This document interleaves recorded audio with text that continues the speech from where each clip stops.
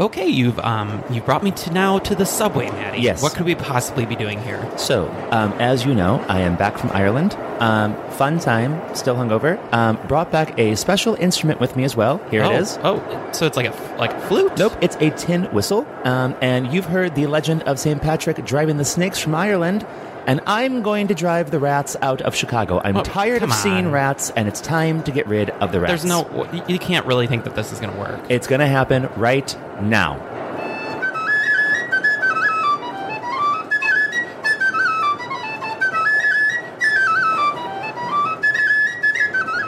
There's nothing. Nothing's happening. Give it a moment.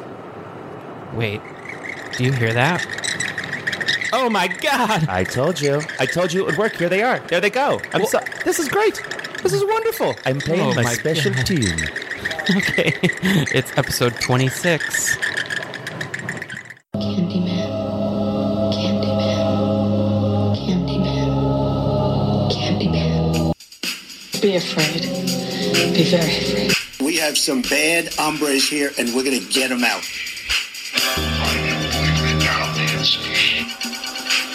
The box. You opened it. We came. Bing, bing, bong, bong, bing, bing, bing. I love China. Hi, I'm Chucky. Wanna play?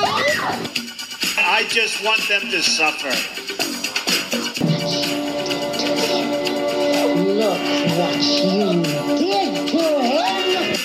I joined Donald Trump on the Republican ticket because I believe he has the right leadership and the right vision to make America great again. In 2017, a majority of Democrats turned into alt-left radical psychos, but we'll get back to them later. I will build a great, great wall. I don't like them putting chemicals in the water that turn the friggin' frogs gay. Do you understand that? Turn the friggin' frogs gay. Serious crap gay. Frogs, friggin' frogs. It's not funny. I'm gonna say it real slow for you. Gay frogs. They're coming. They're coming. Every year on the 12th of July, the British Protestants of Northern Ireland celebrate their national heritage by burning huge bonfires and marching through the streets. This is particularly contentious in the heavily divided city of Belfast, after decades of conflict between the Republican Catholics and the Loyalist and Unionist Protestants. Some people on each side still feel oppressed by the other.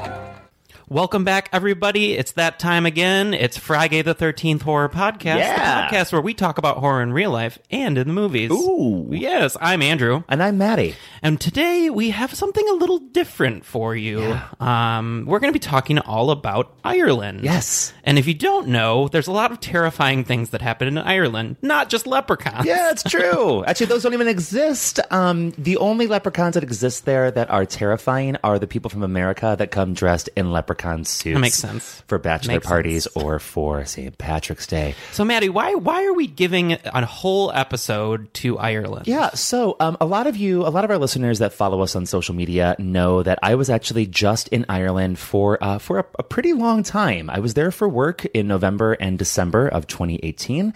And 2019, pardon me. I really got my years mixed up there. Sorry. It's almost 2020. Yeah, exactly.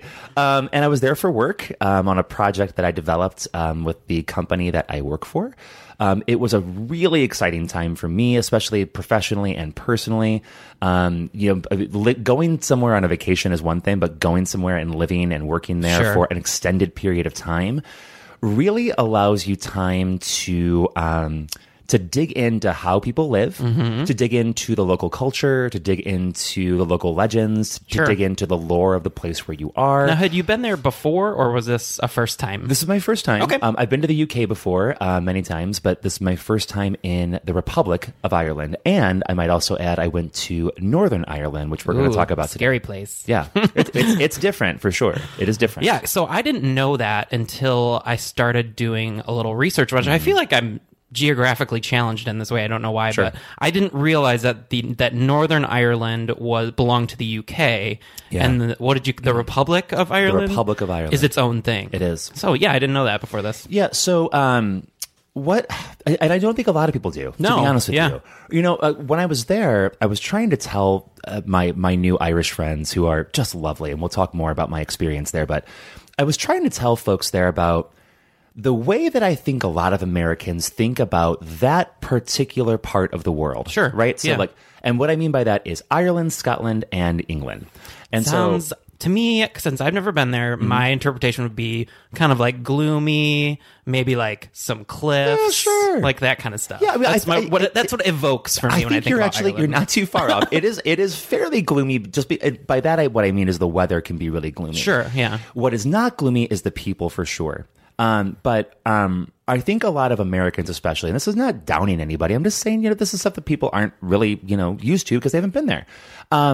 A lot of us sort of just clump everybody in that corner of the world into one little chunk. I think it's kind of like how we think about Norway, Sweden, Denmark type of area too. It's kind of when we're not there, we kind of just think of them as like that area. Yeah, or maybe even like Honduras and Bolivia and all, and Guatemala. Like we just think of everybody as like, oh, you're from that area, so you're just kind of all the same. Sure, yeah. And they're not. I've got some news for you. Yeah. And I knew this going in, but it's always wonderful to have, the things that sort of solidified even further, because the Irish people are their own people. And one of the greatest things that I got to do on this trip was to go see the Book of Kells at Trinity College. Okay. The Book of Kells was not on display, unfortunately, so I went to the Long Room, which is the big library. It's like a Harry Potter library series. Okay, cool. It's absolutely beautiful.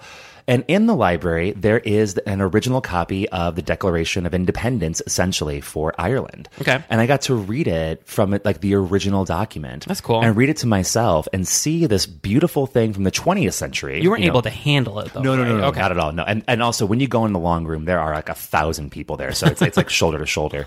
But I stood there. Tourists ruining everything. Oh, my God, yes. And there were just people taking pictures of everything. I was like, can you just stop and be for a minute? Yeah, just please? take it all in.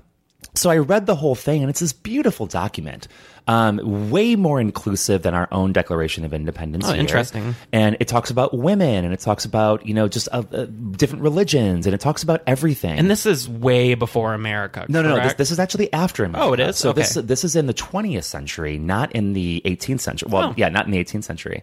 And so it's this beautiful thing that just declares Ireland to be free and all of her people, men and women, to be equally free, and no matter what religion you are, to be free. And so it's you feel that freedom in Dublin, which is where I was based for that month, basically. And in Dublin, you just have a lovely time. It's a very cosmopolitan place. It's beautiful. And when I was in Dublin, there was the Dublin Book Fair, I believe it was called Dublin Book Fair or something like that. And it was very original title. I know, right? And it was in the Temple Bar district. And Temple Bar is if you've ever seen a picture of a Dublin bar before, you've seen the Temple Bar. It's like kind of red. Yeah. I think we even have one here. You probably do. I'm sure. I'm pretty sure we have one in Chicago. I mean, everybody has seen the Temple Bar. And the Temple Bar district can be shitty. It can be really shitty because it's just full of tourists that are awful and wasted and just shitty. It's like Bourbon Street type of thing? Kind of like that. Okay. Yeah. I think that's a really good way to think of it. And so there just happened to be this really cute little book thing going on, and I stopped in. And there was this lovely book that I saw, and it's from Cafe Royal Books, and I believe they're in the UK, I'm pretty sure. And a man named John Benton Harris has put together this beautiful book of photos called Children of the Troubles, Northern Ireland. And I looked at it, and I'll just hand this to you now, since if you want to see it.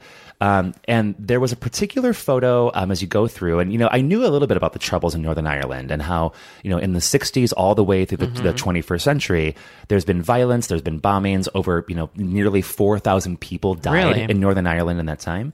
There was one photo at the end of that book, though, which is it's probably a photo from 75, I would say, maybe 79. We can always post it. Yeah, we will for sure. And it's a woman with her face pressed against a hearse, kissing the window, crying. And I was in this bookshop by myself. I was not even drunk yet, I promise. And I broke down. It's that beautiful of a photo. Yeah. It's like haunting and gorgeous. And so I told my compatriot that I was with, my colleague Jenny, we need to go to Belfast for a weekend trip. So we went to Belfast. And Belfast is in, depending on how your political leanings lie, it's in the north of Ireland or it's in Northern Ireland. Okay. And what I mean by that is if you're from Northern Ireland or the north of Ireland and you're a unionist, if you're somebody who thinks of yourself as British from the UK, then you'll call it Northern Ireland. If you're from The north of Ireland, however, you consider yourself to be fully Irish, and you consider yourself to be what we would call a nationalist, not in a bad sense. So, wrap your brain around it in a different way. It's not like a white nationalist. It's somebody who believes that Ireland should be a whole island. 32 counties should be just Ireland. It should not be the UK. And that is sort of where the heart of the troubles really lies. Okay. Is what do you believe? Do you think that Ireland should be divided? Or do you think it should be one? And on top of that, just for one more little tidbit, Brexit is really making things difficult right now. Because right now it's a soft border. So, for example, when I took the train from Dublin all the way into Belfast, I didn't have to have my passport. I thought about it, but I asked a friend and they were like, oh, no, you're fine. It's a soft border. That's going to change when Brexit really happens. And everyone is really worried because, like I said, 4,000 people died in 40 years, right? Mm-hmm. If those troubles come back, it's going to be terrifying. So can you tell me why they call them the Troubles? I know you've kind of gone over that a little bit, but can you tell me a little bit more about it? Sure. So, I think Ireland's troubles, and, keep in mind I'm not an expert on any of this, but I'll give you the stuff that I know. Yeah, that's all. That's all we expect here. Yeah. The troubles I think have gone on in Ireland for centuries. And they date back so far. And they really have to do with religion, of course. Oh, great. And so once again, rearing its ugly head. It's the truth. And for the silliest of reasons, because really when I say religion, what I actually mean by that is power. Religion is at sort of the core of that, but it's really just humans trying to execute their own power over what they think it should be. Yeah. And so, looking back all the way to the English Civil War, and you see the time when King William of Orange from Holland came over to Ireland to defeat King James II, and to King James I, pardon me. One of them, I don't know, first or second, I can't remember which one which, but people will understand my errors here. And when William of Orange beat James, James was looked at as the English king that was coming to defend Catholicism in Ireland. Gotcha. And William was coming to defend Protestantism. And so when William won, that really changed the way that Ireland would be directed for all of its years forward. So, I visited a couple of cathedrals when I was in Dublin. Those are not Catholic cathedrals. They are cathedrals of the Church of Ireland, which is really part of the Anglican Communion, which all comes from the Church of England. So those are Protestant churches, not Catholic churches. Interesting. And all of the think that they would want you to believe that they were Catholic. Yeah, right. You know what I mean? Yeah, of course. But moving on from there, they that has really colored Ireland for the entire time moving forward. Other troubles happened too. One of the biggest things that happened in Ireland was the famine. And when the famine happened, that was when the famine. Yeah. Oh my God. It was terrible. At least I can't remember the exact number, but it was a very large number of people. I want to say close to 1 million people, could be even more than that died in Ireland. And the thing to think about with Ireland too is that Ireland is very small. And at its widest part, you can drive across it in 2 hours. Oh, wow. So, there's not that many people there. So you got to think that, when one person dies in Ireland, that's 50 people dying here. Yeah. You know what I mean? Much more devastating. Exactly. Yeah. So, go back to that number that I was talking about, in the 60s all the way to the 21st century. 4,000 people dying is 100,000 people dying in America. That's how devastating that was for everybody. Sure. But when the famine happened, there was a lot of talk about how there were food shipments being taken out of Ireland, going to England to feed English people, while people in Ireland were starving. Oh, they wow. had nothing to eat. They had to, leave and go to America or leave and go to England. But there were people dying. Children were dying. Their animals were dying. Their crops were dying. It was a terrible, rotten time. And that really colored things too, and really brought about a big division between Irish people and English people.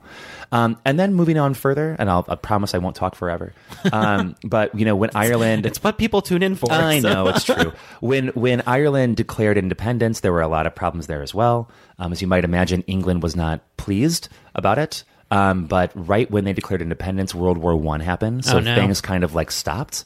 And then you've got the Easter Rebellion, and you've got a lot of different battles within Ireland all over the place. England really clamping down on things, but finally allowing the Republic to declare independence and partitioning Northern Ireland off. So why was that? Was that just like a thing that they wanted to maintain some sort of ownership over there? So that's a great question. And there's no really good answer to it, right? I mean, it really depends on like what you believe about this or about that. What we do know is that with English colonialism all over the world, right? Because it wasn't just in Ireland. It was in India. It was in America. It was everywhere. Partitioning is a thing that the English did. They thought that if you just put these people there and put those people there, things will be fine. They won't go anywhere. It's like, what do you do that when you're a little kid and you put the tape across the bedroom floor and you're like, that side's mine and that side's yours. Yeah, well, you can't cross it. Guess what? Your little brother's going to throw things at you from across the way, which is what happens every single time. For example, if you look at how England partitioned India and Pakistan, when they did that partition, like 3 million people got killed. Wow. And that is a thing that you don't get taught very often in American schools because it seems so exotic and so far away. Yeah. But partitioning has always been a pernicious way that the English have dealt with the world and with their own problems that they've created. And so when they partitioned Northern Ireland from the Republic of Ireland, lo and behold, those things happened again. Sure. And in Northern Ireland, there was rampant discrimination against Catholics in terms of jobs, in terms of the government, in terms of the police, you name it. Catholics were legitimately discriminated against. And so when Catholics started to rise up and they started to protest and they started to peacefully protest, England clamped down hard, especially in the 60s. And there were a number of incidents where the English forces, which then were called the Royal Ulster Constabulary, which was the police force, basically, the RUC. It was mostly Protestant people, even though there was a mandate that there had to be at least 1/3 Catholic. And there was the population had to be 1/3? No. The population of the police force, which was the RUC, they had to be 1/3 Catholic, but that never really happened. How can you police that? Well, because like through hiring, you would have to you say, okay, this many spots. Yeah, I guess I had to put it out of my head that this is like a totally different time and place. Totally, for sure. Where religion kind of ruled everything. Yeah, it's not like it is now, where religion is. Not quite as powerful. Yeah, well, it's more of like a part of your life, not the controlling factor of your life. Yeah, it's in some ways. It's powerful in a different way. It has its own ways. Right. It's powerful in a different way. So all these things happened, and people were killed, and there was Bloody Sunday, and there was a number of things where protesters were killed by English people, and not just protesters that were Catholic, but protesters that were Protestant as well. So can we? I've always heard of Bloody. I know Bloody Sunday. I've always heard of it. Obviously, there's songs and everything, but like you too. What can you give me a very brief summary of what that was all about? Yeah, sure. I mean, in that particular case, that was when English forces just fired upon a crowd. Okay. And they killed 10 different people. And it was like a peaceful protest. Yeah, it was total peaceful protest, and that just really kicked things off. And then people were so pissed. And there's a great line in a book that we're about to talk about.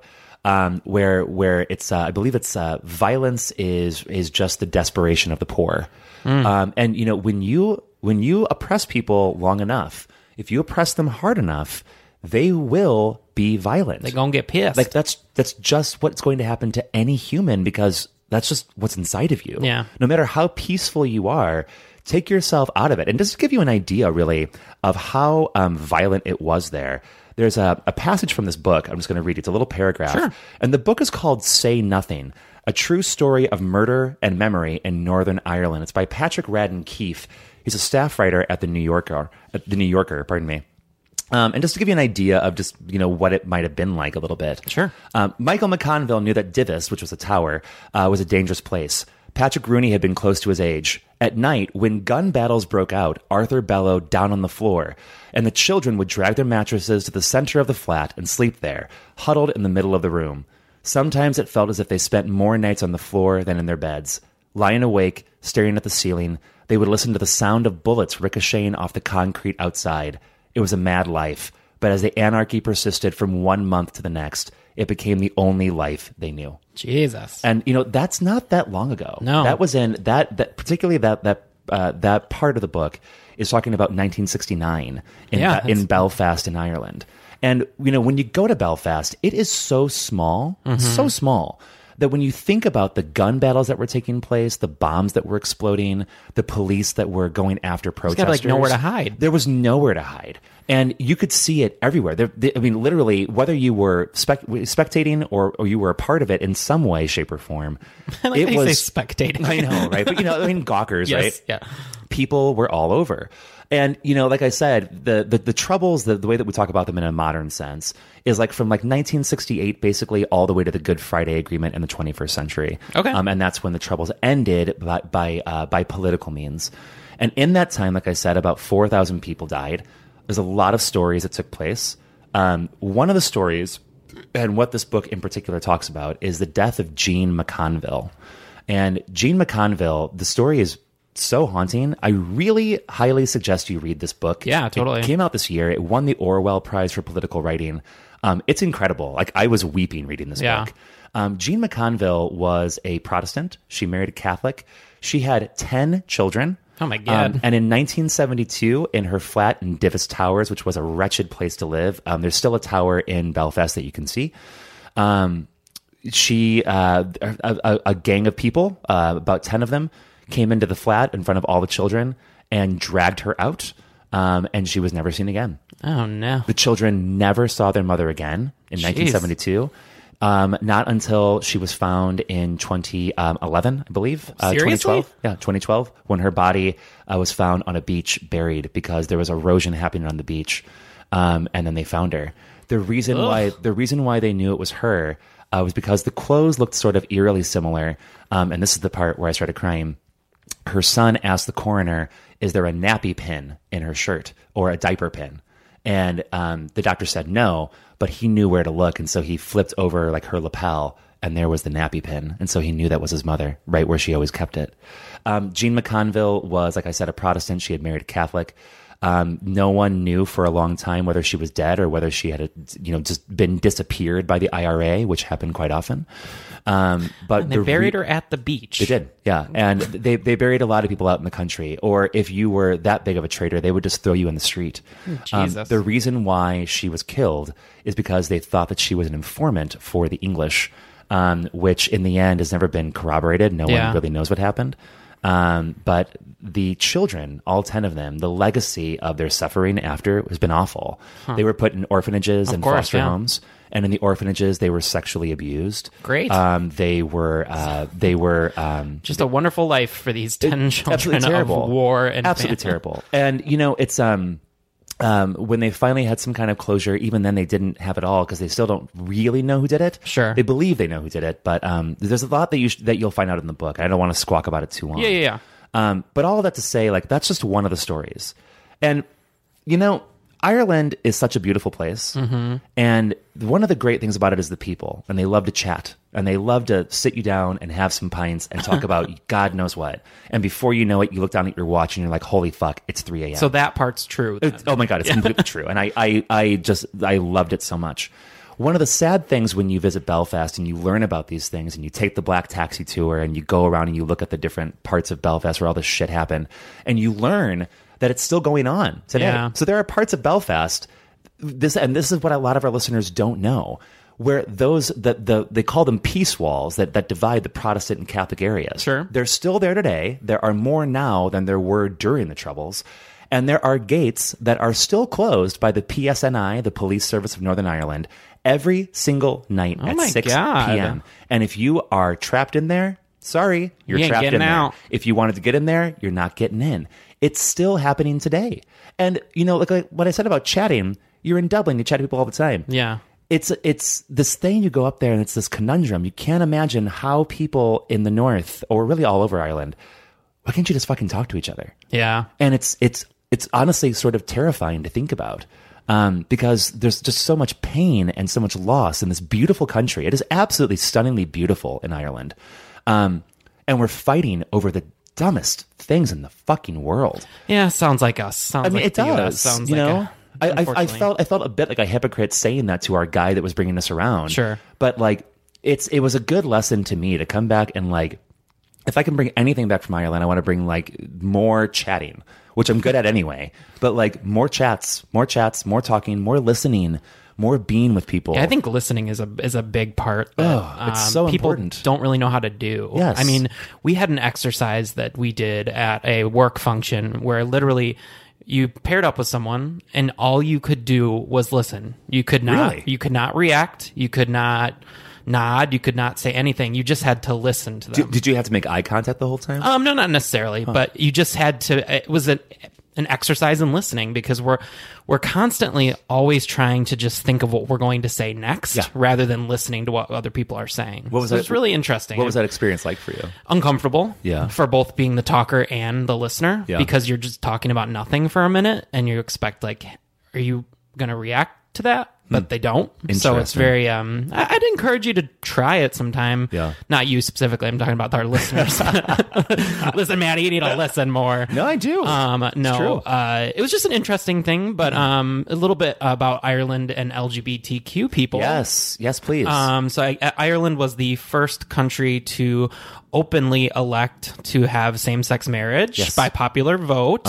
Unfortunately, that is only in the Republic of Ireland. True. Northern Ireland, there is still no gay marriage. If you watched RuPaul's Drag Race, the UK version, there was a person from Northern Ireland that wanted to get married and couldn't. Wow. So, but all things are not lost. They are supposed to be putting forth gay marriage on Valentine's Day this year. I hope so. We'll see if it actually happens. I hope so too. It's Northern Ireland hasn't had a sitting government in I think at least 3 years now. That's so strange. Which is really insane. There's no sitting government right now. Just really let that sink in. That's how the troubles are still going on. Are they governed by the UK then? Yeah. Okay. So there's rule from Westminster. That's so strange. And just one more thing about LGBT stuff is I did have a chance to go to all of the gay bars in Dublin, lo and behold. All of them. I did. And they were wonderful. I have a couple friends, Susie and Emer there, who are wonderful. Love you guys.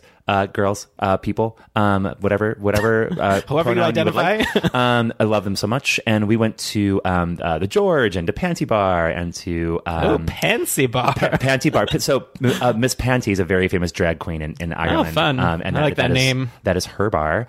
And we also went to Street 66, which was my favorite gay bar. Like Route 66? Kind of, yeah. It's a very weird name in Ireland. Very, very fun. Very queer. Lots of lesbians for once. Yeah, I love lesbians so much. So that's where they're all going now. Seriously, my God, they're all going to Ireland. So much fun. Lots of LGBT people in the Republic for sure. That's good to know. I actually had a question about that, as if there was a big population or not. Yeah, I would say, if you're LGBT and you've been thinking about going to Ireland, I can't speak about everywhere for sure, but I can speak about Dublin for sure. And you are very safe in Dublin. That's cool. It's a wonderful place. There's so much to do culturally. You'll have a great time. Cool. I love it. Thank you for sharing your experience. You got it. And your wealth of knowledge about the Irish in Ireland. Do you have anything else you would like to discuss about your trip? And I don't know why I'm doing this weird accent. Oh boy, the trip. It's one of those things that, so we're recording this on New Year's Eve right now. It's the end of 2019. It's about to be 2020. When you hear this, it will be 2020. And just for me professionally, just to sort of gush about it for a moment, it's a really great moment for me. Cool. It's this project that I dreamed up for my company. They said yes to it. I got to go and do it. It was successful. And I got to go do it in a really cool and wonderful, amazing place. Yeah. And it was awesome. It's not very often that you get to travel that far for work. Exactly. So. And it was lovely. Ireland is worthy of your time and of your money. If you ever need tips on anything, please feel free to hit me up on social. But yeah, if you've been thinking about going to Dublin or to Ireland in general, you should absolutely go. You'll have a wonderful time. I'll get there eventually. You will. You'll love it. I've yet to even be to Europe, so we need to solve that first. You're gonna love. Well, that's the thing. When you're in Ireland, you are in Europe, not the UK for long. Yeah. And we've got some other great Irish stuff in this episode too. Yeah, for sure. We have 2 great Irish films, and so it's gonna be a lot of fun to talk about them because we've never picked films in this way before. Yeah, totally. So I think it's nice to sort of hone in on a specific region. And we really did try to pick movies that were made in Ireland by Irish people. Yeah, and we did. Yeah, we succeed. Yeah. All right, so we'll take a quick break, and then we'll come back with What You Been Watching, Bitch. What You Been Watching, Bitch. Let's all go to the lobby. Let's all go to the lobby. Let's all go to the lobby to get ourselves a treat. It's that time where we talk about what you been watching, bitch. Yeah. And if you're joining us for the first time, that's literally where we just talk about what we've been watching, bitch. So let's kick it off. Old. It never gets old. You know what? People still love it. I still love it. I still love to say what you've been watching. And also, I might add this. We have a survey out there right now. It's our 2019 listener survey. You can get to it very easily. Bit.ly, so bit.ly, you've done that before, /FryGaySurvey. It even rhymes. Wow. /FryGaySurvey. You know how to spell it. Just go do it. And in that survey, we're already seeing results right now. And I will tell you this, our most popular segment among people that have responded is what you've been watching, bitch. Which is so strange. So I don't know why, but you all you people like it, so here we are, and we're doing it again. So Andrew, why don't you kick us off with what you've been watching, you bitch? Yeah. Did you like that? Yes. I added that in this time. So my first pick is from our Patreon. Our patron, Verena. Oh, hi, Verena. Gave us this pick. It is Stage Fright from 1987. Ooh, Stage Fright. I've always wanted to watch this one. I haven't yet. I've seen this before. I actually owned it on Blu-ray, so it's an easy one for me to swap in and watch. I really like this movie. It's a really under-seen slasher. It's a giallo, right? I don't know if it's actually a giallo, but it's of that. It's in the style. It's in that style. Okay.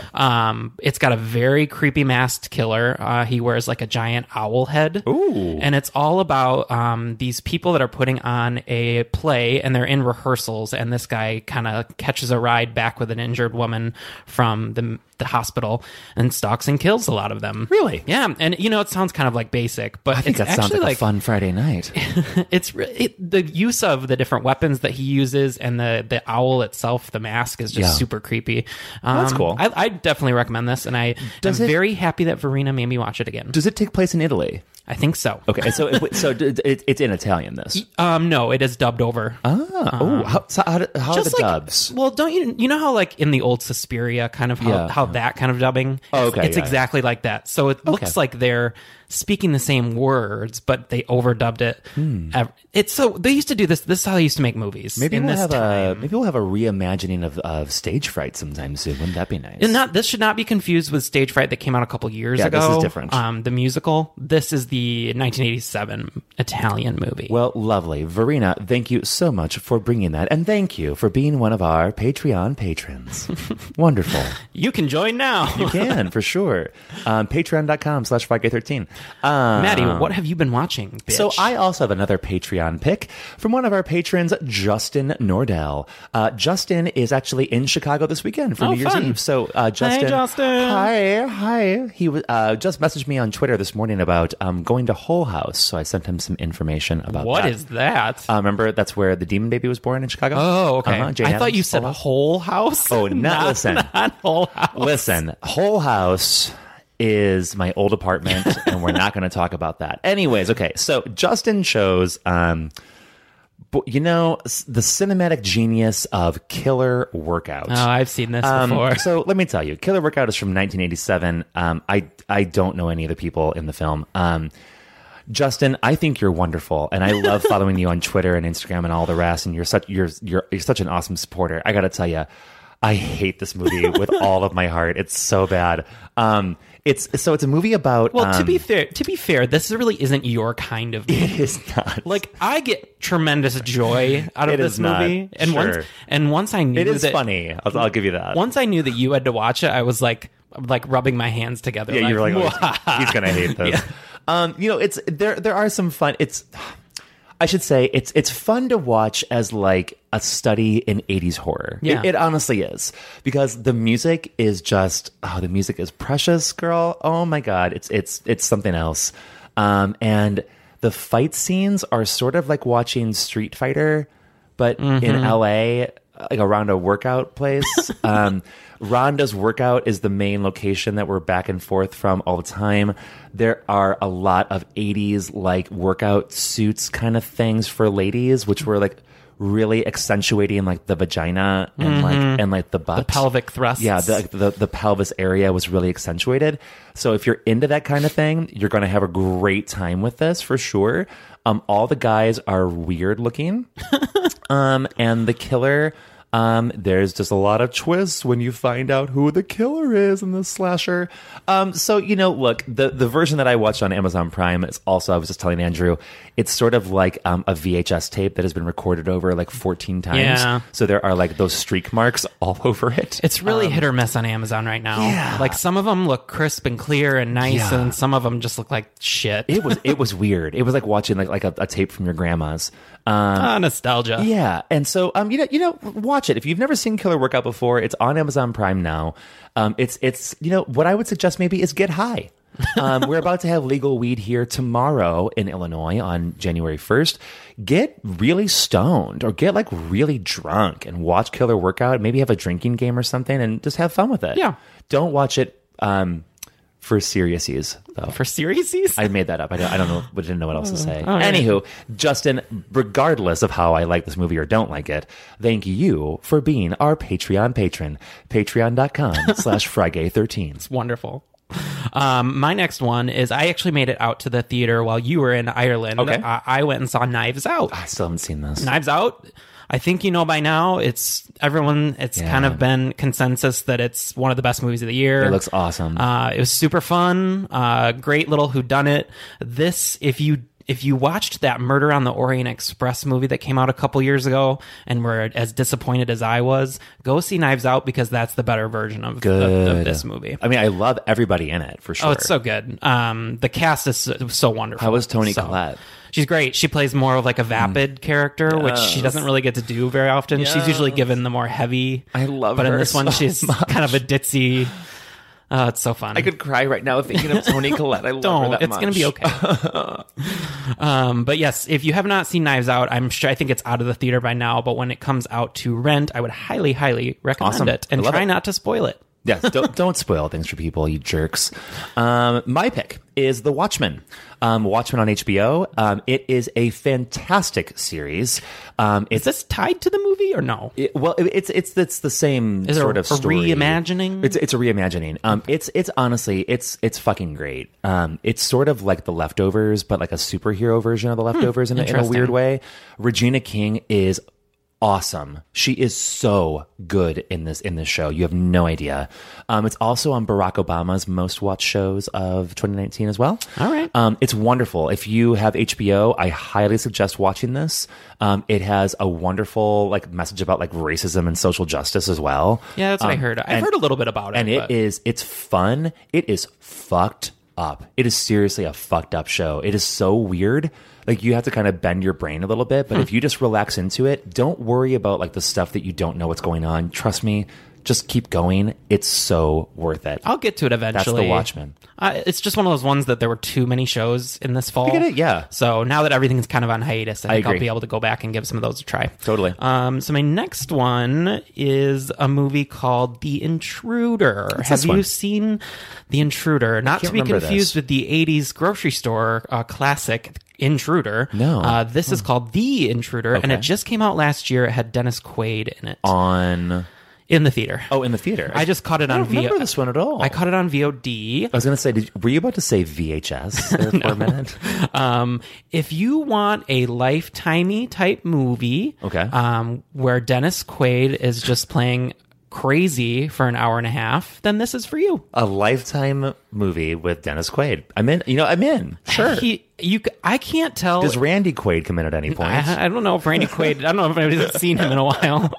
I don't know. I cannot tell by this performance if he is actually kind of getting up there in the years and getting a little Dennis Quaid. Yeah, getting a little crazy, or if he's just having a ton of fun with this character. Maybe a bit of both.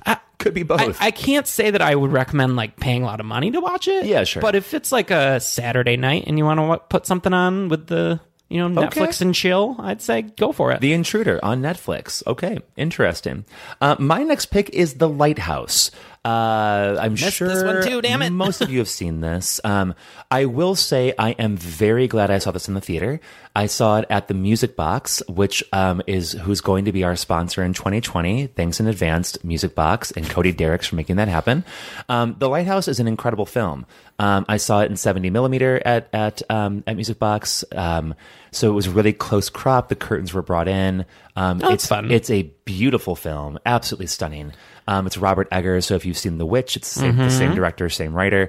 It is insane, as you might guess. And by far my favorite male performance, or I should just say performance by an actor, in 2019 was Willem Dafoe, because he was just incredible in this film. Incredible. Did this come out in time for it to be up for nominations for the I'm award pretty shows? sure. Yes. Okay. Yeah. We'll see if it shows up on any lists. And I really hope it does, because it's so worth it. It's very weird. You know, I didn't walk away thinking that this is like one of my favorite films of all time or anything. But I thought it was really, really good. Pretty disturbing. And I think Robert Pattinson also did a fantastic job on a really tough role. This is a hard movie. And those actors were put through hell on it. So loved it. When it comes out on streaming, which should be fairly soon, I think. Yeah. You should definitely watch it and have some patience with it. Turn out all the lights in your room. Get a glass of whiskey. In fact, bring the bottle. Okay. I'm into it. Yeah. All right. So my last one before we talk about a joint one that we saw together is In Fabric. Ooh. In Fabric is a British film. Yeah. And it is about a killer dress. Oh, yes. Oh, I wanted to see this one. Is it good? It is good. It's very strange. Okay. If you've seen this one, I would say you are free to watch the trailer because the movie is a lot different than the trailer. Okay. So if that makes any sense. Yeah, sure, it does. It's very giallo kind of like. Okay. Like I love it's that. Just so I'm weird. into it. Yeah. It is a weird ride. But it was a fun and beautiful ride because it's filmed really beautifully. And if you think about a movie with a killer dress, sounds preposterous, sounds stupid, but actually very interesting. Sure, I think it's a great idea. I mean, why not? So what's our last one that we want to just hit on really quick, and then we can move on to our movies? So just really quick, last one from me. I've just been rewatching Schitt's Creek, getting ready for the new season. Just wanted to mention that if you've not watched Schitt's Creek yet, you're a dummy. I'm so glad you finally did. I mean, after years of me telling you. I took forever, and I'm telling you, I'm obsessed with it now. In fact, I'm so obsessed with it that I had to watch it pretty much all again. So ready for January 7th when it comes out for the new season. So now, moving on to our joint pick here.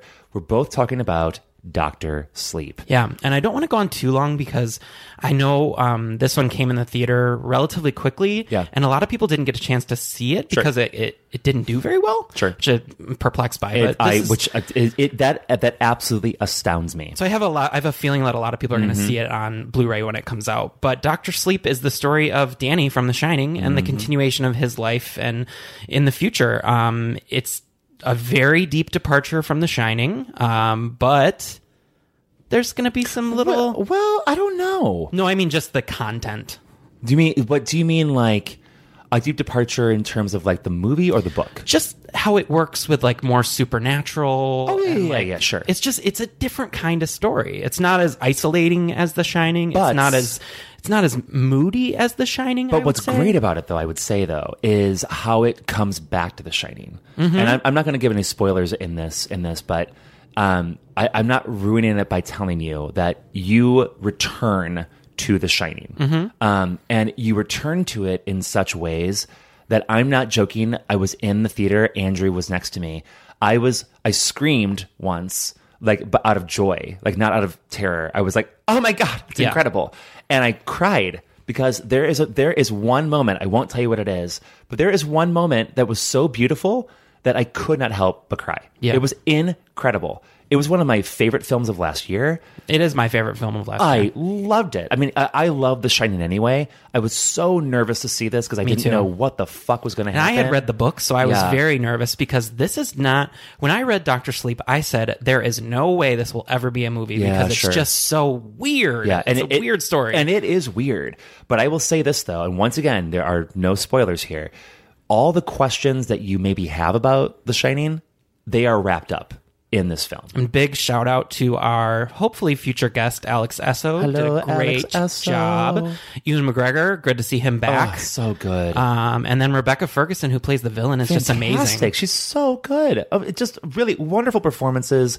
really some disturbing content. Oh yeah, scary stuff. The young African American girl, I can't remember her name right now. She's wonderful in the film. Oh my god, she's so good. Pretty sure it's her first movie. Oh my god, yeah. If that's even the case, it's even more incredible. Wonderful film. If you have not seen it yet, and if you love The Shining, you gotta see this as soon as you can. This is so good. This is one that like I buy. I don't buy a lot of films anymore, but I buy this one right away. It's so good, and I can't wait to watch the 3-hour director's cut. Oh god, yes, me too. I'm so excited. So, all right, that will be the end of What You Been Watching, bitch. What you been watching, you bitch? God damn it! What have you been watching? Are you done? You bitch. Guess I'm done now. All right, so we'll take a quick break, and we'll be right back to review Grabbers. Bye-bye. What is that thing?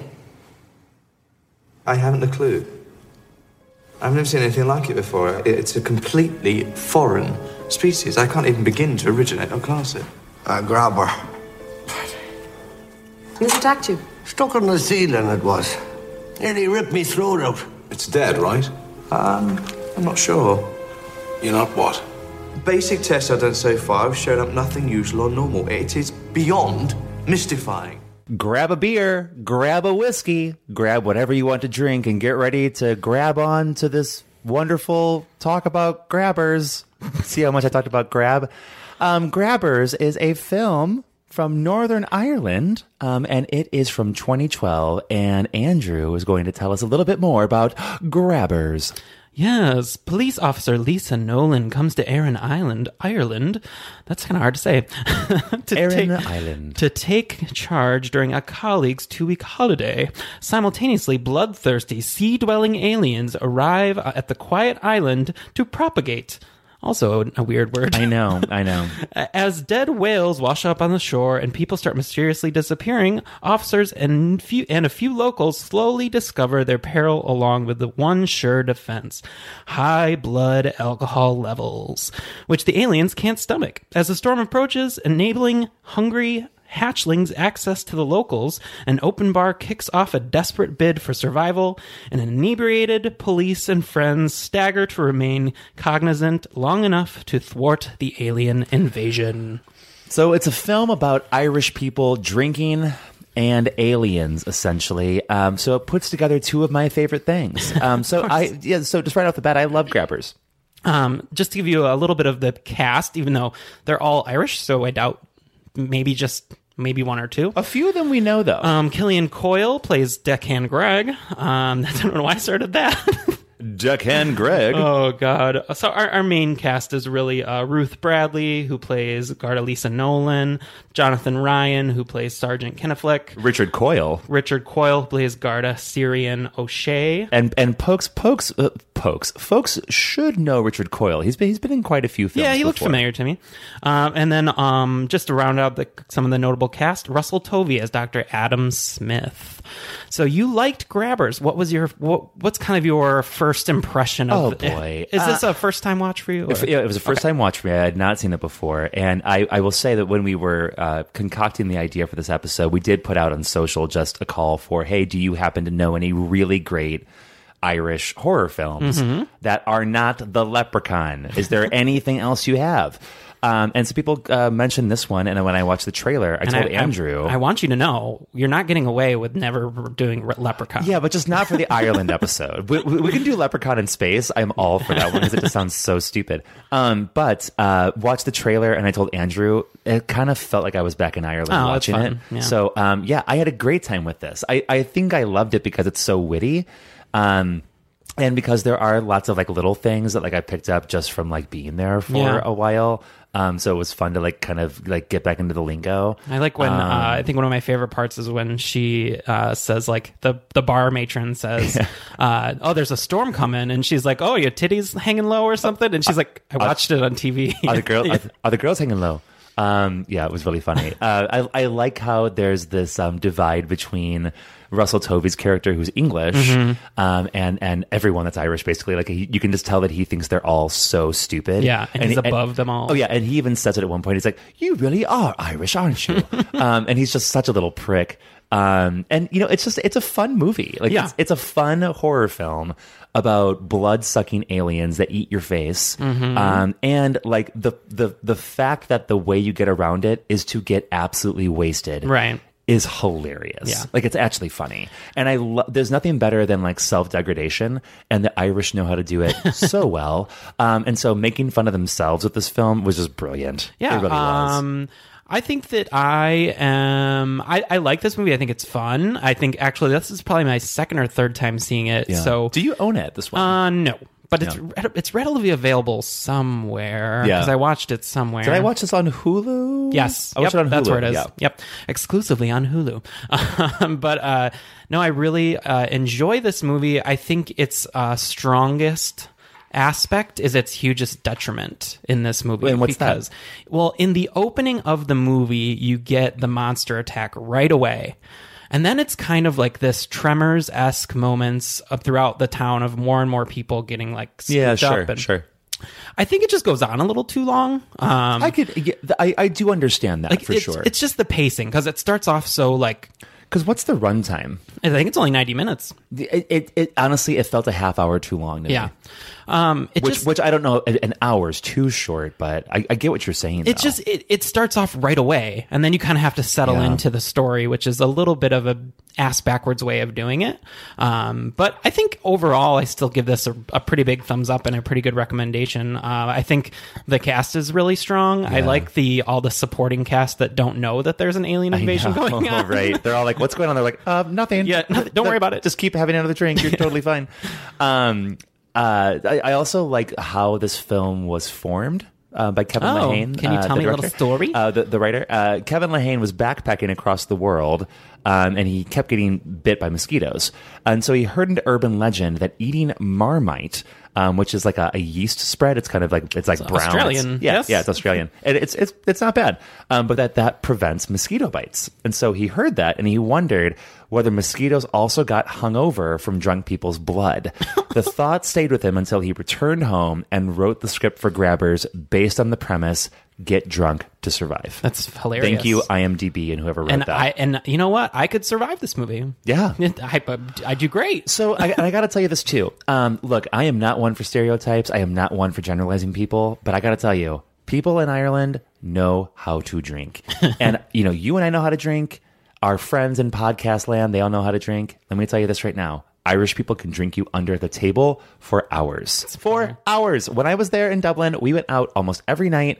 We were out most nights until 2 or 3 a.m. Wow. Some nights later. And like I said earlier, like all of a sudden you look at your watch and you're like, oh, fuck, it's 4 a.m. I have to walk home right now because there's no taxis anywhere. It drives you insane. But people love to drink there, and that's just the way that it is. And I do think that the where it takes place on Aran Island is it's a really cool setting. Oh, beautiful too. Let's see. I'm trying to think if there's. I think the creature design is really interesting. It's kind of like this, like octopus kind of thing ish. It sort of seemed like a blend of like other creatures from other films to me, like the way that it moved around. How did you feel? The octopus nature of it, the sucker face, like all of that kind of Just thing. because this is 2012 now, so we're 8 years ago. Yeah. How did you feel the CGI held up? I don't think it was bad. No, I don't think so either. I'm sure in a few years we'll feel different, like when new things are shown, are revealed to our human eyes.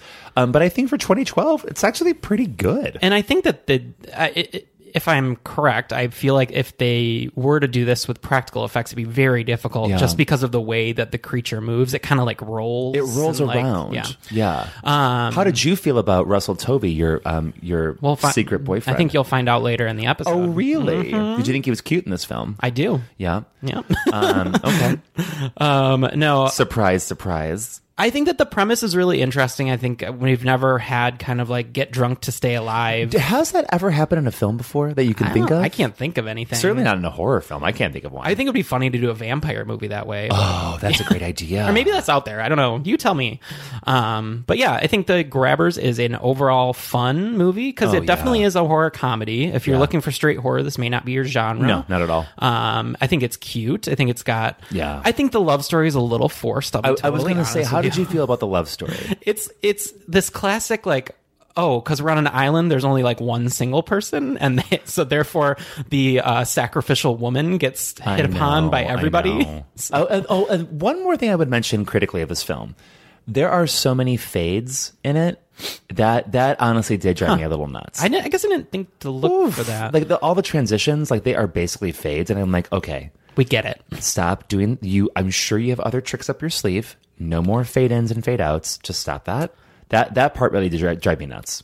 I thought it was funny that so it takes them like everything to kill the mother alien. But that takes a lot too. But with the little baby aliens, it's just like smack them around, we're good. And everyone, it's a very strange ending because everyone's like celebrating and they're so happy and they're drunk and everyone's safe. Right. But you know that there's more out there. I know, right. So right, totally. I did like the idea that the storms of Ireland and kind of the rain of Ireland was a vehicle for the aliens to be able to go on land. Yeah. Because they had to be in water. So I thought that was really interesting. Yeah, absolutely. It's just, the movie overall is just a little clunky. It's just a little clunky. And I think that's maybe where you're getting your fade reaction. But I loved it still. I think it's very charming. It's charming, which I think is a bit of why Ireland is so appealing to so many people. It's because it's a charming place with charming people and charming times. And I think that this is a great example of just sort of that ethos of just being charming and having fun and having a good time and having a good joke. Mm-hmm. At your own expense. Seriously, at your own expense. I did think, just to give you a little bit of background on how these movies were funded, is that Ireland has an actual fund that's from the government for creative projects where people submit their ideas and then they get funded by the government. And both these films that we're talking about today are funded by that, and that's how they got made. Now, isn't that amazing that in other countries that are not America, art is actually subsidized by the government because they have a deep understanding that art is an intrinsic part of life. Mm-hmm. And it is just continually disgusting. Honestly, I use that word deliberately in America, that we treat art like a second-rate thing. Yeah. Like it's useless. We talk about defunding PBS all the time. Mm-hmm. It's just gross here. It's so nice to see other countries do something for artists. Yeah, totally. It just is. I love that idea that people can submit their projects and they totally get agree with you. Voted on in committees, get these movies made for these people that probably wouldn't be able to get these movies made by themselves. Exactly. So it's a wonderful thing. It's really cool. I'm trying to think if there was anything else that because we kind of went through that one a little quickly. After watching it, do you want to go to Ireland? I do eventually want to go to Ireland. Yeah. My whole thing with travel is that I am traveling for a change of climate. I like to go somewhere. Don't go to Ireland. I know, and that's what I mean. Like Chicago in the winter is essentially Ireland in the winter. Yeah, so sure. It's just not like in my like top tier. Maybe go to Ireland in the summer. Yeah, maybe that would be nice for you. But I think that the chemistry between the two main leads is a little weak. Yeah, I will be totally honest. I didn't believe that she was going to eventually fall in love with him just because he's such. I don't want to say not disgusting. That's not the right word, but he's just like so gross. I mean, he's not your first choice in the six pack, right? I mean, there's others around there that and he's clearly a little more put together all the time. Which turns out to be a benefit in this film. I think there's a lot of things that in this film that I don't necessarily like. Yeah. But I am willing to suspend all of them because of the charming nature of the film. I agree. And because it's just fun. I do like that we get an original alien story. Yeah. Just because... And it is very original. Yeah, totally.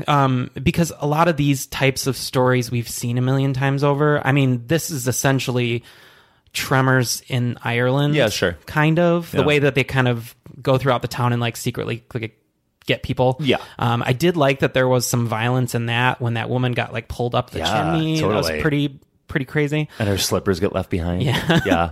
But it's all done with such a little air to like, oh, this is supposed to be funny. Yeah. Right.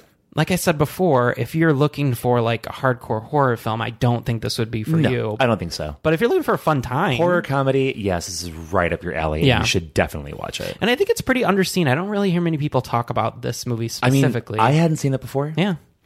I know that I've heard a couple other podcasts cover it, but that was way back in 2012, like right when it came out. Oh, yeah. So I think maybe it just hasn't. Well, and it's not easily accessible. It's not. In fact, I'm remembering you have to have Hulu. I didn't watch this on Hulu. You know what I watched it on? IFC.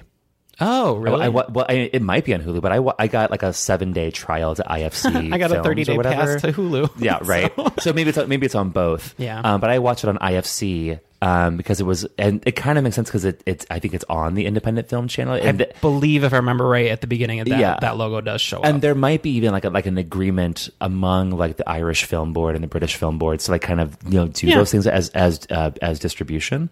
So yeah. So, yeah, with all its faults, I still think it's a fun movie. What do you rate it? Out of 7 stripes, because here at Friday the 13th, we judge on a 7-stripe scale for the 7 colors of the rainbow. RG Biv. So I am going to give, let's see here. We haven't done this in so long. I'm a little rusty on it. So 3.5 would be an average movie. Yep. So I will give Grabbers a 4. I'll give it a 4.5. I'm not usually a big fan of comedy, of horror comedy, I should say. It's just, not that I don't like it, it's just not usually my thing. Yeah, I get it. But for this one, yeah, I liked it. I had a really great time, and I chuckled often. And I was charmed. And I think it's well worth your time, especially if you have any affinity for Ireland, if you have any affinity for alien stories, I think you'll like it. Yeah, it does do a great job of kind of those sweeping shots of the landscape. Oh, it's beautiful. Actually, we forgot to mention, but the score is actually very prevalent in this movie. It's good, too. So yeah, it's an original idea, original movie.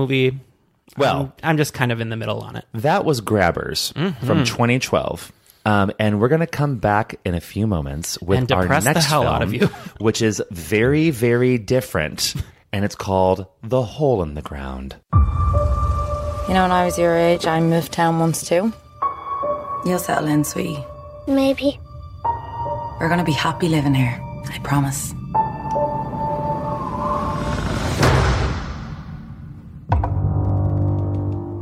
Sweetie? Chris?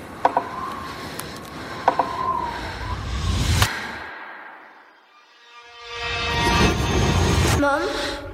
Never run off me like that again, okay? Good morning, Mummy. Where did you get those? Do you ever look at your kids and not recognize them? He's not himself. Welcome back, everybody. It's time to review our last movie in our Ireland episode. This brings us the movie The Hole in the Ground, which was made in Ireland.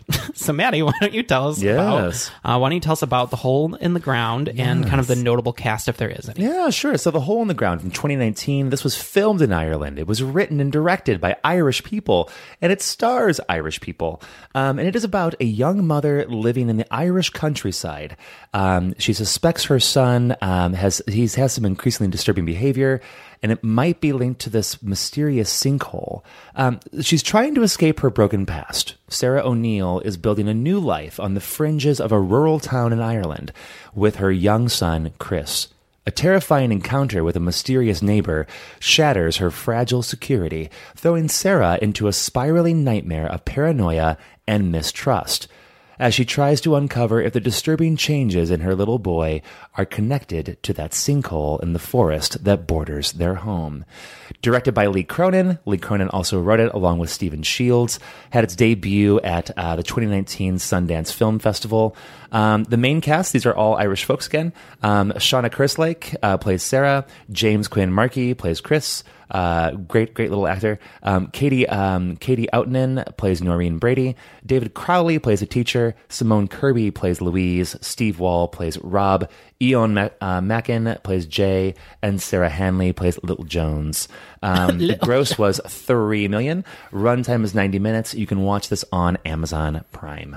Right now. Right now. In fact, just shut us off. Go watch it. Yeah. And actually, I think that you should. I'm being honest, because I will tell you, if you've been watching us on social, you'll see that we put out our, 2019 in review. Mm-hmm. And this was one of my favorite films of 2019. Interesting. And let me tell you the reason why. The main reason why it is because it was genuinely scary for me. Sure. And what in what way? It was, well, just to preface that by saying that, obviously we have this podcast. We watch horror films all the time, and we've been watching them for a very long time. There's very little anymore that actually disturbs me or freaks me out or anything else. Something about this movie really scared me. And I don't know if it's because of the changeling nature of the movie. Mm-hmm. Maybe that's something that speaks to me very deeply.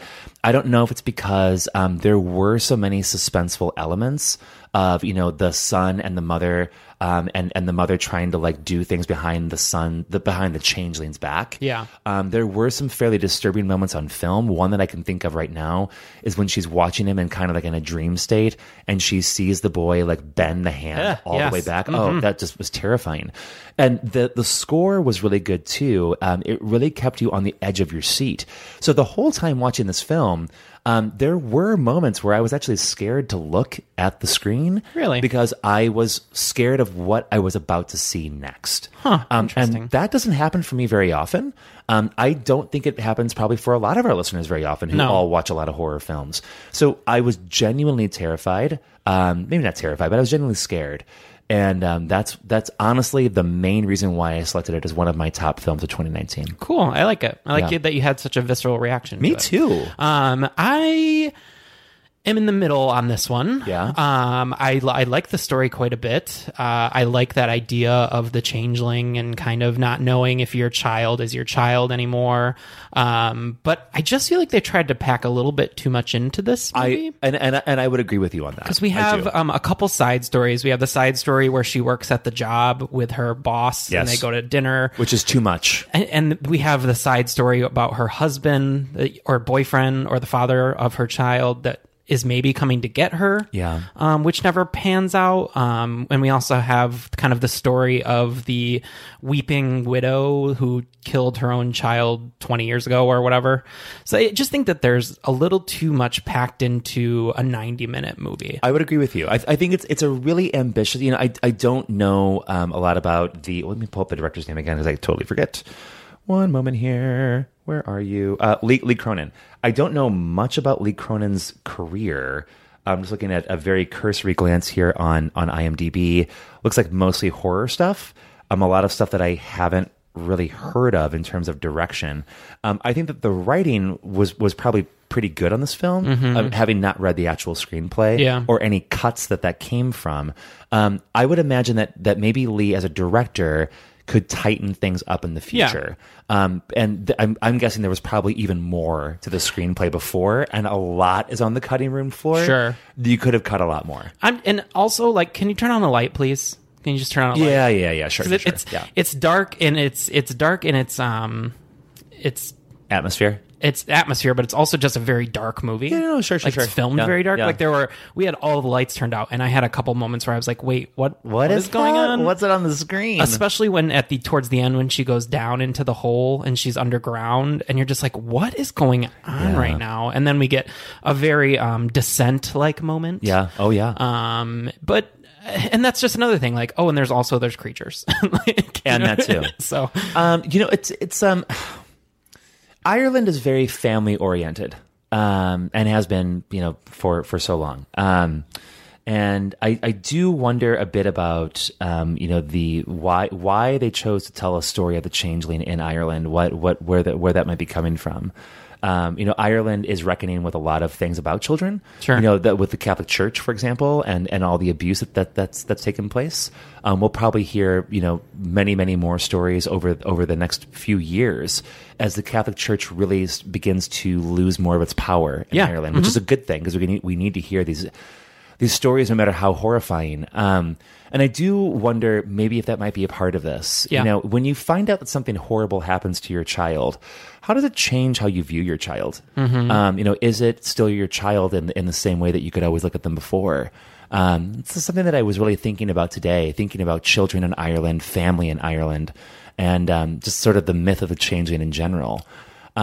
Changeling for me is something really interesting. The Changeling, the film from the 70s, is one of my top 5 horror films of all time. I think it's absolutely incredible. It's a wonderful, amazing story. Still scares me. So it's fun to see a new imagining of a changeling story. For me. Yeah, I think that it's a good movie for being just like an independent movie. Especially coming out of a country that doesn't really put out a ton of horror movies. Sure, yeah. But hopefully more. Yeah, I wouldn't mind. There's another great one called The Hollow, I want to say. Yeah, The Hollow's good. That was really good, too. Yeah. And kind of has very similar to this movie, but just a little different. Yeah. Sort of that myth in the woods kind of thing. The parts that frustrated me were just... This woman is not very reactionary. Yeah, sure. She continuously leaves her child in harm's way. The crazy woman comes up to the car door at one point. She doesn't do anything until she starts slamming her head against the wall. Right.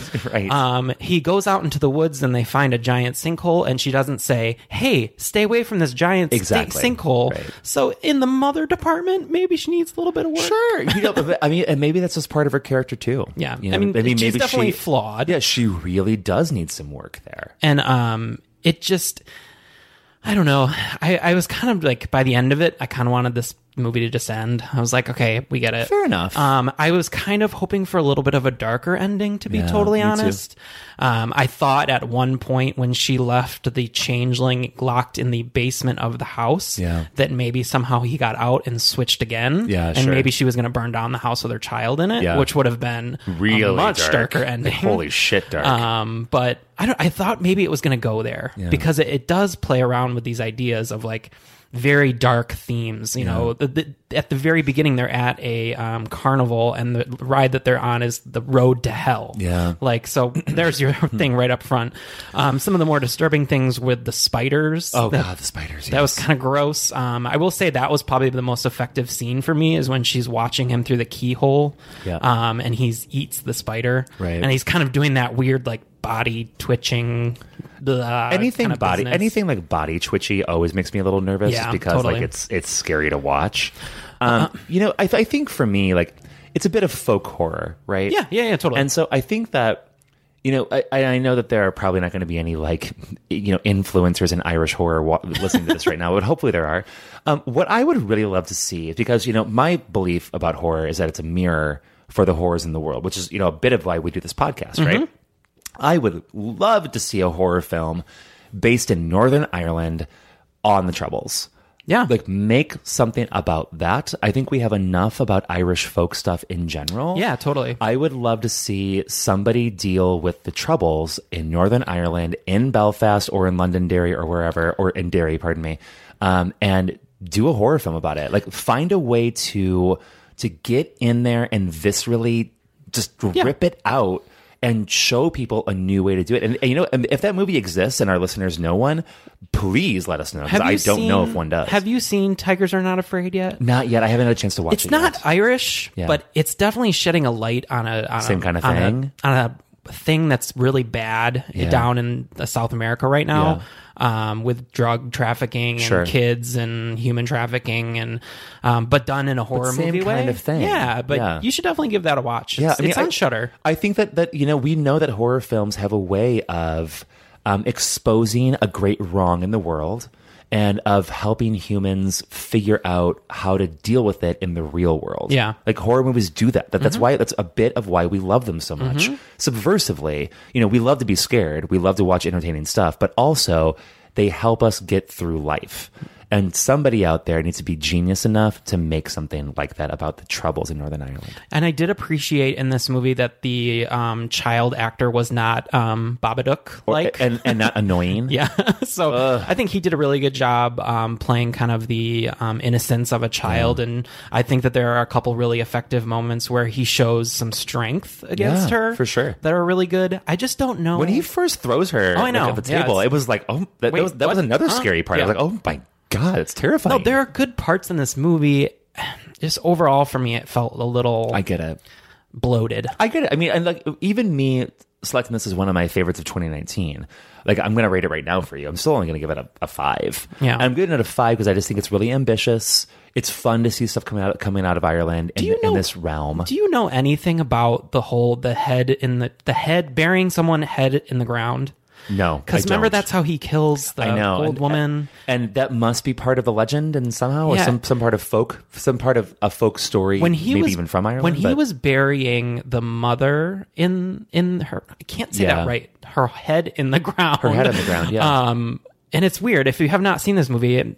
He literally puts just their head. Just their head. That's it. I mean, maybe just to suffocate them. I thought for a second that he was maybe going to take over the mom's body, and that was kind of how he transferred, the whatever maybe it is. Motherfucker, don't put my head in the ground. But yeah, I just need him to go through and maybe give it a little bit more of a fine tune. But for a 2019 movie that was not in theaters, which are mostly hit or miss, which a lot of times are misses, this one was a pleasant surprise to see at least come up and be entertaining. And I'm looking forward to more from this writer and this director. I think this is a good, maybe not first, but a good early time out. Yeah. I think at Sundance it was well received. And I can't wait to see. I think the main actress does a great job. Next. She's fantastic. Yeah. And the kid does a great job too. Yeah. I don't know. That's it. So you're giving it a 5? I gave it a 5. What about you? I'm going to give it a 4.5. I think that's great. So yeah, I mean, like I said, it just didn't grab me like maybe it grabbed you. That's totally fine. It's not a grabber. It didn't grab. More grabbing jokes.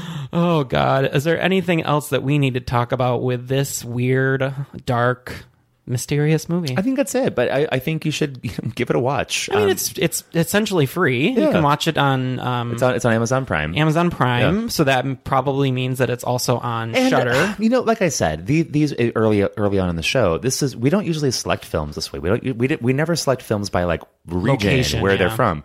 So it was definitely fun for us to think about that in a new way. Mm-hmm. And, maybe for you out there, like if you are wondering about like, hey, what's a new way to select films? Like maybe do it by region, thinking about, I want to watch an Irish horror film or an English horror film or a Scottish horror film or whatever. For heaven's sakes, just because it has subtitles, don't write it off. Oh my God, that drives me insane. I mean, I will tell you if I, have had one too many and I want to watch a fun movie, I won't watch a subtitle movie. But other than that, just watch it because it's probably going to be good. Actually, Bong Joon-ho, who directed Parasite and, other amazing horror films, was just talking, just had a good quote this week about like how, audiences in Korea are actually very used to watching subtitles in films in English, and he said something along the lines of perhaps American audiences can get used to this too. And honestly, booyah! like just do it.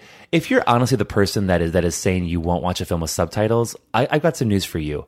You're lazy. And you're missing out. You're lazy and you're missing out on wonderful, beautiful art. Because there's a lot out there. I'm thinking specifically about like the Grudge series that we have our Grudge here, and there's about to be a new one in like a week. But the original, if you watch that, it is terrifying. Yes, and girl, listen, you tell me at a party you don't watch films with subtitles, my ass going to walk away from you. I'm not going to talk to you because you sound like a hillbilly then. Yeah. I'm sorry. So yeah, The Hole in the Ground 2019. Hole in the Ground 2019. Go watch it. And that's the end of our horror and media. Yeah. So we will take our final break and come back to close out the show and talk about some hotties. Shantae, you stay. Shantae, you stay. Shantae, you stay. Shantae, you stay. Shantae, you stay. We're back with our final segment. It's not everyone's favorite, but it's a good one. According to the survey. It's called listen, it's really easy. It's called a Hottie the episode. Literally, Andrew and I just tell you which person we thought was the hottest person in the films that we watched. It's fucking elementary. It's not rocket science. Andrew, just tell the people. They already know. Yes, it's true. My husband knows it. Russell Tovey is one of the loves of my life. I've been following his career ever since Being Human on the BBC. And then he's just been everywhere. And now he's like really everywhere. The subject of many a fantasy in Andrew's head. He was on Looking. He was in Years and Years. Look, he's got it memorized, girl. He's even been on stage. He has been on stage in Angels in America. Nonetheless. So yes, I think Russell Tovey is very good looking. Russell Tovey's really cute. He's really cute. I don't think you have the appreciation that I do. Well, I mean, you and I have different taste in men. True. Number one. But yeah, we've only agreed once. Wait, on who? I forget. Oh God, I don't remember who it it was now. I can't remember. We have to find out. We had the same one though. We did. I remember we were both like, "Oh wow!" But that's actually good. With my friend Bobby. Well, you know Bobby, of course, but our listeners don't. And Bobby and we're just ridiculous little girls running around Chicago, and we have opposite taste in men, and we always say, "Thank God we have opposite taste in men," over it, or we would hate each other. Anyways, Russell Tovey's Andrew's selection, wonderful selection, honey. Thank Good job. And my selection is actually pretty obscure. Because it's the first person listed in Grabbers. It's the Killian Coyle, who's Deckhand Greg. Because I remember when I started watching the movie, I was like, "Oh, that guy's really cute," and hoping that he did not get killed in that first scene. He gets killed in that first scene. He's not even probably. He's the cutest person in both of these films. You'll see him for approximately 3 minutes in the beginning. I thought you were maybe going to choose the teacher from The Hole in the Ground. Teacher was cute too. Yeah. But I did think, let's give Killian Coyle some love. I do like how he's listed as Deckhand Greg. Oh yeah. And actually, I can't wait to find his Twitter handle and tag him at that you are the hottie of the episode. Yeah. Because we got to do that. Oh, for sure. Because he'll probably be like, "What the fuck is Friday the 13th? And why are two gay guys talking about me in America?" And let me tell you why.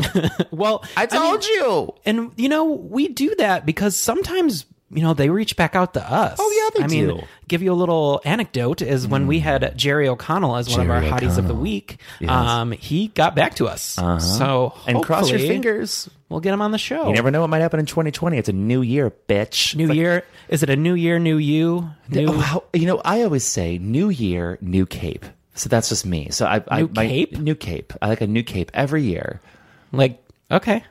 Is it like a superhero cape? Shh, don't worry. Don't worry. It's just my new cape. You'll see it later. It's okay. Okay. Well, we do want to plug one person because it is our new patron. Yes. We talked about him earlier in the show, but here's your official call out, Justin. Justin Nordell. Yay. Yes. Thank you for supporting us on Patreon. That means the world to us. Justin's that you would even give us $1. Justin is wonderful. We love following him on social media and interacting with him. So, Justin, thank you for everything. Also want to give a call out to Legion Podcast, our podcast network. You can always go to legionpodcast.com. You can follow Legion Podcast on Apple Podcasts and really everywhere that you listen to just podcasts. Search it. You can even listen to us on Legion if you want to. There's a lot of great shows on there that you should check out that we align with. Absolutely. So another thing too is please do remember to review us on Apple Podcasts. You can review us anywhere, of course. Don't get me wrong. It just so happens that Apple Podcasts might be one of the more valuable places to do that. It's the overlord. Yeah, let's just face the facts, right? We have so many reviews on there that are so positive, and we thank every one of you that has taken the time to do that. Thank you so much. And to the couple shitty people that gave us a 1-star. Yeah. Can you just go away, please? Yeah, you suck, and no one likes you, and you'll never get laid. Unlike us, we get laid all the time. And one more thing we want to mention, too, is I mentioned very early on, we have our 2019 listener survey. It's really easy to get to. It is bit.ly/FryGaySurvey. FryGaySurvey. bit.ly/FryGaySurvey. Let me say it one more time. bit.ly/FryGaySurvey. So this is important for us because we are looking for real data from you. We know you on social media. We know you here and there. We want to know what you really think. And we're going to take all of that into account as we plan out our next year. And on top of it, if you take the survey, if you complete the whole thing, you can win one of 3 $20 gift cards to Creepy Company. So that is awesome. If you don't know Creepy Company, they are producing some of the best merchandise on from horror stuff on the internet. You can get T-shirts and button-ups and enamel pins and throw blankets. And they're local, right? They are local. They're from Chicago. Creepy Company absolutely rocks. I own one of their shirts. I just put in a big order actually yesterday. So if you don't know them, look them up, creepycompany.com, and you can win a $20 gift card if you take our survey. Cool. Well, as always, we want to thank our listeners and our supporters. Yeah. And if you want to talk to us, hit us up on social media. We love it. You should know that both me and Matty are on there. I just run the Friday account. Mm-hmm. Matty has his own. And that's how we kind of just want to talk to you. Exactly. So, yes. Hit us up. We'd love to hear from you. Come on, baby. And also, when you hear this, it'll be 2020 for us. It's New Year's Eve right now. Wishing you a very happy New Year. Happy New Year. Thank you for being with us in 2019. We look forward to getting more intimate with you in 2020. Oh, my. Okay, I think that will do it. So that was episode 26, and we'll be back next month with some more horror. And as always, we invite you to get slayed.